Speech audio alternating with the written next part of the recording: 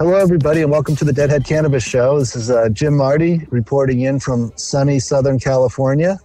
I have my partner up in nice and cold Chicago area, Larry Mishkin. How you doing, Larry? Well, Jim, I was doing just fine until you reminded me how much colder it is here than where you're at right now. Well, it's been chilly here in LA, 50s. People are walking around in their booties and little ski jackets. And it's not, for me, being from Colorado, this feels just fine to me. But I'd say right now it's about 60. Yeah, they don't know what cold is out there. Right.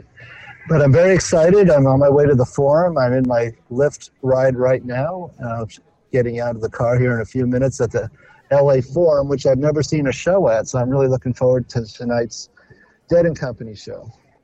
Yeah, it's a great place. The fabulous Forum, the Lakers played there forever. The Los Angeles Kings used to play there. They had many a solid Grateful Dead show there over the years. It was always a very popular place. And I love how they kind of go back and revisit some of these, going back to these old venues again and, going back to this one. And it just brings back, all the happy memories of people who saw the Dead out there, who knows how many times, or, whatever great event they saw in the fabulous Forum. And it's a perfect place to go see Dead & Company. Yes. Excellent. Looking forward to it. I'll be broadcasting part of the show in the next few minutes from Shakedown Street. So look at that. But the cannabis news this week is that the cultivation licenses were announced in Missouri, and there was over 500 applicants for 60 licenses that were awarded. I'm happy to say one of our clients did get some of the licenses, so we'll have some work in 2020 in Missouri. Congratulations. Very exciting. Yes, they've been doing the announcing of all of that. The list came out. I know everybody's been running over and checking it twice. And on this end, one of the things that I found a little bit surprising was that it looked like a lot of the big multi-state operators got shut out.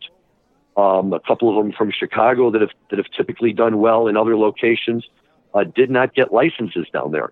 And I'm not sure if that was a conscious effort by Missouri to keep some of the big boys out, or whether we had other people who just came up with better applications. But either way, and not trying to diss the big guys by any means, but I think it's kind of nice to have a program like that where it's more individuals and it's more people who are really trying to go out there and create something. And we'll see. Maybe a year from now, we'll all be wishing that they had some of the big boys there. But I think for right now, for Missouri to get started, that's a great way. And of course, this is just cultivation, right? The processing and the dispensary licenses get announced in January, one more towards the beginning, and I think dispensaries are more towards the end. So obviously there's still a lot more opportunities for people out there who have applied in Missouri to be able to get their licenses. I have family and friends in Missouri, and I can tell you, if you'll pardon the pun, that it's quite the buzz down there right now. Everybody's very, very excited about it. And, people are all waiting to see what it's going to be, how it's going to work. This is Missouri, for God's sakes. These people are like, oh, marijuana, okay. But it is exciting, and that's great news about your client. Yes, and I'm fine with the large out-of-state operators not coming in. There's a lot of smoke and mirrors there. We've seen the disaster on the Canadian Stock Exchange this past 6 months. So, big doesn't always mean better, and for Missouri to start its program organically, I think also agree with you, Larry, that's a good thing.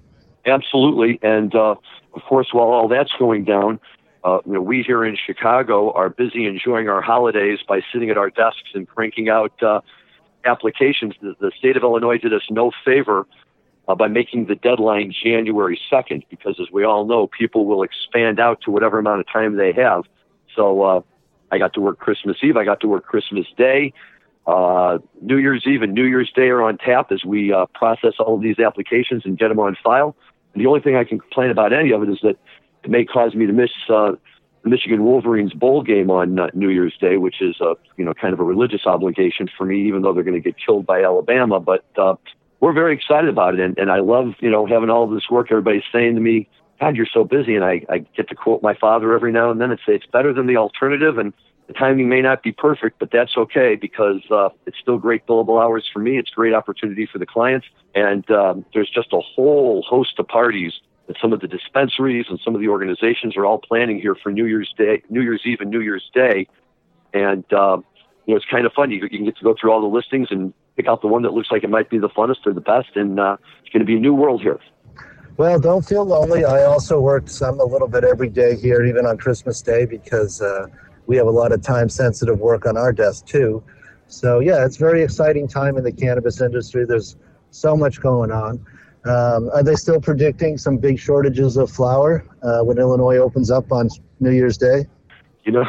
I've got to tell you, Jim, I'm chuckling because, sometimes Illinois just can't help from being Illinois. There's a regular medical dispensary that I go to, and for the last 2 months, they've had horrible, horrible shortages. Very, very limited selections of flower and concentrates and things like that. And although nobody will really tell you, that the general answer you get is that, the pipeline is being squeezed a little bit because everybody's trying to conserve and make sure they have enough for adult use. Where the rub comes in Illinois is that Illinois is one of the few states with a statute that actually says that the cultivators have to keep a reasonable amount of supply available for the medical dispensaries. And so, of course, the idea is, well, what's going to happen there? Well, one of the state legislators got on and said, well, we know there's going to be shortages, but that's happened in every state. To me, that's a little bit of a cop-out answer, right? I mean, either you have a commitment to your medical patients or you don't. If we're going to really believe that this is medicine and not just a wink to get to adult use, then like any medicine, you need to make it available for those people who need it. So it's going to be very, very interesting to see, what happens to supply here over the next month or two, and what the pushback might potentially be, depending on how all that goes down.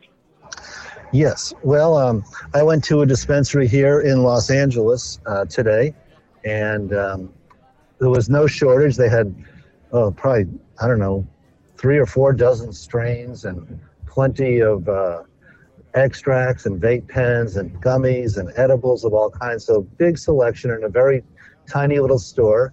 But the prices were quite a bit higher than Colorado. No, really almost twice. 1 gram joints were $13, $14. Well, you can usually get one of those under 10 in Colorado. Yes. And the girl didn't quite understand my question. I always tell them I'm in the cannabis industry and leave off a business card. And I said, so are those prices pre-tax? And she said, no, they're post-tax. And I said, oh, you mean the tax is included? She goes, no, the tax is extra. And I said, well, in my world, that's pre-tax $13. Post-tax is like $16 because the tax at the cash register, all in local and California, including the additional excise tax, is 35% at the cash register. So your $13 joint is more like $16, $17. However, since it was our first visit, we got 15% off. Nice. So anyway, very nice, plenty of selection, excellent quality. Ace were going for about, they had some Ace for 50, they had some Ace for 30, but most of the Ace were 50. Some very fine, a lot of it was outdoor California, but it was really pretty. That's beautiful stuff. I have another story about Los Angeles, too. Yeah. I had a meeting at Starbucks today with one of my LA clients, and he just got awarded some licenses. He was awarded a cultivation, production, and a delivery license. Wow. And delivery is a pretty good deal in California because then you can just buy and sell. He said, he'll go out to farms, buy 100 pounds and then place them at dispensaries in Southern California. Mm-hmm. But what was interesting is I know they have a social justice program in Illinois. They have one here in Los Angeles, too.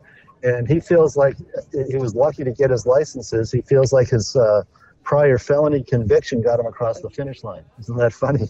Jim, I got to tell you, that's what everybody is laughing about here, right? Because in Illinois, the 2 ways to qualify for social equity are either, one, you live in a neighborhood that was disproportionately affected by the war on drugs, or 2, you yourself were a victim of the war on drugs. And the way that is defined is if you were not even convicted, if you were arrested for any one of the cannabis crimes that are now available for expungement. So that means any misdemeanor and up to a class 4 felony, as long as there's no violence involved. So people are coming back and saying, I spent my whole life trying to get this stupid conviction off my record, and now it's going to be my golden ticket. Ain't life strange, huh? It is. It goes from being a scarlet letter to a badge of honor, just like that. And yeah, it's very, very interesting to see, and and watch how everybody kind of scrambles around to try to fill in those gaps and everything like that. But what you said before about the 35% excise tax is really fascinating to me, because California has had a lot of problems with their adult use. Their black market is thriving, and everything I've read suggests it's because they slap such a huge excise tax on top of it that they basically price the legal market right out of the market. Yeah, that's interesting. You should say that. I had a conversation with a gentleman in San Francisco a month or so ago when I was up there, and I was telling him that our company, Bridge West, has kind of shied away from clients in the California market because it is so much still black market. And he said, yeah. He goes, but figure this. We're $9-10 billion total market, and right now it's $3 billion is legal and $6 billion is black market. He goes, over the next 5 years, that's going to reverse. And in 5 years, it'll be $6 or $7 billion legal market, and we'll beat the black market down to $3 billion. So that's a $9 billion shift in the market that I think my company would be very excited to be part of. For sure. Oh, yeah. Listen, that'll be wonderful for all of us, right? It's if they can make that shift over and really put it into a situation where the legal market is really thriving. And I don't have anything against the black market. It took care of all of us for years. But at some point, if we're going to do this the right way, everybody needs to be incentivized to shop at the dispensaries and, to buy it that way.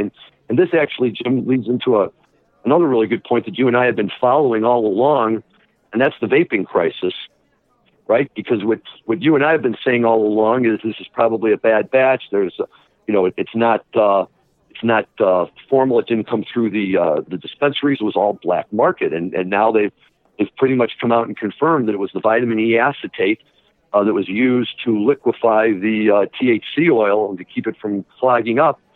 That they think has now they're pinpointing that as the cause of all of these vaping related illnesses. What did we learn from that? Number one, it wasn't the THC like everybody wanted to say at first. And that number two, if you buy legally through products that have been tested and, inspected and all of that, you're much better off than if you go out to the black market and buy. And hopefully that kind of situation will be another reason to channel people to go into the regular market than to continue to use their black market connections. Right. Well, I might be hearing a little background noise because I'm out of the car now and headed for the Shakedown Street outside the Forum. I'm looking right at the new football stadium that's being built. Oh, nice. That's supposed to be beautiful out there, that new football stadium. Yes, I'll send in a picture. Please. So how's the crowd out there? You get a lot of people? It looks like they're just starting to get assembled. I'll know in a few minutes as we head over there. Excellent. Well, as anybody who's ever been to a Grateful Dead show knows, there's a right way and a wrong way to go to the show. That's just my own personal opinion, of course, but the wrong way is when you go running in right at the last minute and you can barely get to your seat in enough time. The right way is when you get out there 2 hours early and you get to walk around and you get to walk through Shakedown Street and the mall and see all of the like-minded people out there and that's where you meet people, where you see things, where you learn things. It's a wonderful experience of group community coming together. Yes, we've got a couple hours here before we go in, so we'll be able to check out all the vending and the people and the fun. And I have to tell you, it's like anything else. You can see the Dead anywhere, and I have seen them everywhere, but there's really something special about seeing them in California. It's kind of like you just sense their home. This is their environment. These are their people. This is the place to be. It's like this is, it's nothing new in California. It's just another day going to see the Grateful Dead.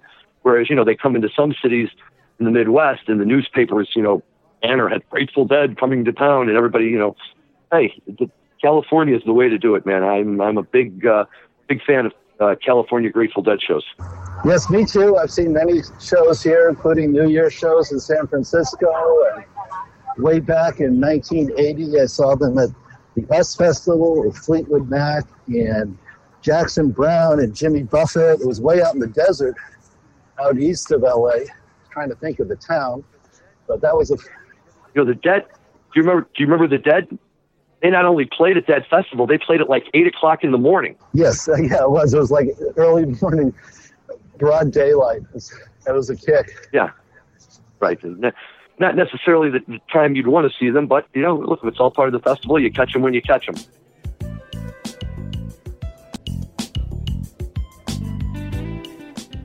Speaking of New Year's shows, the other thing you and I have been talking about is that our other favorite jam band, Phish, is getting ready on Saturday night to launch into their traditional 4-night New Year's run at Madison Square Garden in New York, based on their last tour, which more or less was a recreation of the Island tour from the late 1990s, going to Providence and Long Island, Nassau. I heard great things about the shows. Trey is killing it. They played 8 nights, I think, and didn't repeat a song once. That's the kind of thing you like when you go to see a jam band, right? You're going to see variety. You're going to see everything. And listen, believe me, if I wasn't up to my eyeballs in applications, I think I'd either be in California seeing the Dead or in New York seeing Phish. Yeah, a lot of good shows coming up. That reminds me, I just checked with my sons who are big Phish fans, and I guess there's a controversy between Billy Joel and Phish on who's had the most shows at Madison Square Garden, and my sons tell me Billy Joel still has the lead on that. Yes, and don't forget when they did the Baker's Dozen shows a couple of years ago, that story came out that Phish was going to be challenging Billy Joel's record. Apparently he plays a bunch of shows there every year himself. But Billy Joel's quote at the time in response to that was, Phish, they're just a cover band. And so in response to that, Phish went out and played 13 shows at Madison Square Garden and never repeated a song. And then, like we said, they just did it on this last tour, which just goes to show, I think, that, not only are they maturing as a band, but as they, consistently come out with more and more material, it just expands their repertoire that much more and gives them the flexibility to be able to play all those shows and not have to double dip. I listened to the Met show in Philadelphia that was only 4,000 or 5,000 people, the smallest shows Phish has done in a long time, and they really are playing really well. Yep. They're playing great. My son is going to be out in New York with his crew and his fiance. They're all excited to get out there and to see this. And you know what? I'm very, very happy for him, because I have to tell you, Jim, I'm sure you were probably the same way. In the early to mid 1980s, New Year's would roll around, and where else would you want to be except at a Grateful Dead show? It was never a very difficult decision for me. The New Year's Eve tends to typically be, overrated, and we all wind up somewhere drinking champagne and, doing whatever. But to be, at a Dead show all night, and then as you roll into the new year, they're cranking into a good Sugar Magnolia or whatever they're playing that night. That's pretty much it in my mind. That's where you want to be. Yeah, but Shakedown Street looks great. I'll send some pictures in. It's a good, long, and big Shakedown Street. Lots of vending going on, hemp hats and clothing and all kinds of Grateful Dead paraphernalia. Check out those hemp hats, because a few years ago, the Dead were selling Terrapin Station hemp hats, and when they showed up, the tag on the inside of the hat said, 100% pure hemp, do not smoke this hat. And to me, that was as funny as you get. I'll look forward to doing this again tomorrow, doing a bit of a review of the show. Very nice talking to you, Larry. Larry, I'll let you sign us out. Jim, great to hear from you today. Enjoy your show out there. We'll all be very anxious to hear how it goes. And to all of our listeners, nice talking to all of you. And we'll look forward to speaking again to you soon. Thanks, and have a good day.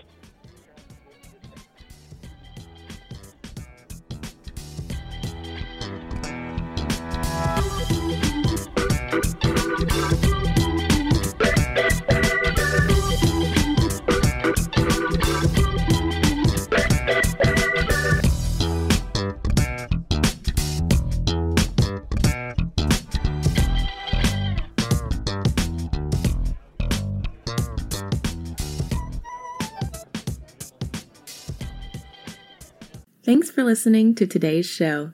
To check out more great cannabis podcasts, go to podconnects.com. Here's a preview of one of our other shows. Hey there, my name is Leah Babrudi, and I'm the founder and host of CannaChicks Podcast, where I discuss cannabis, psychedelics, and other natural medicines.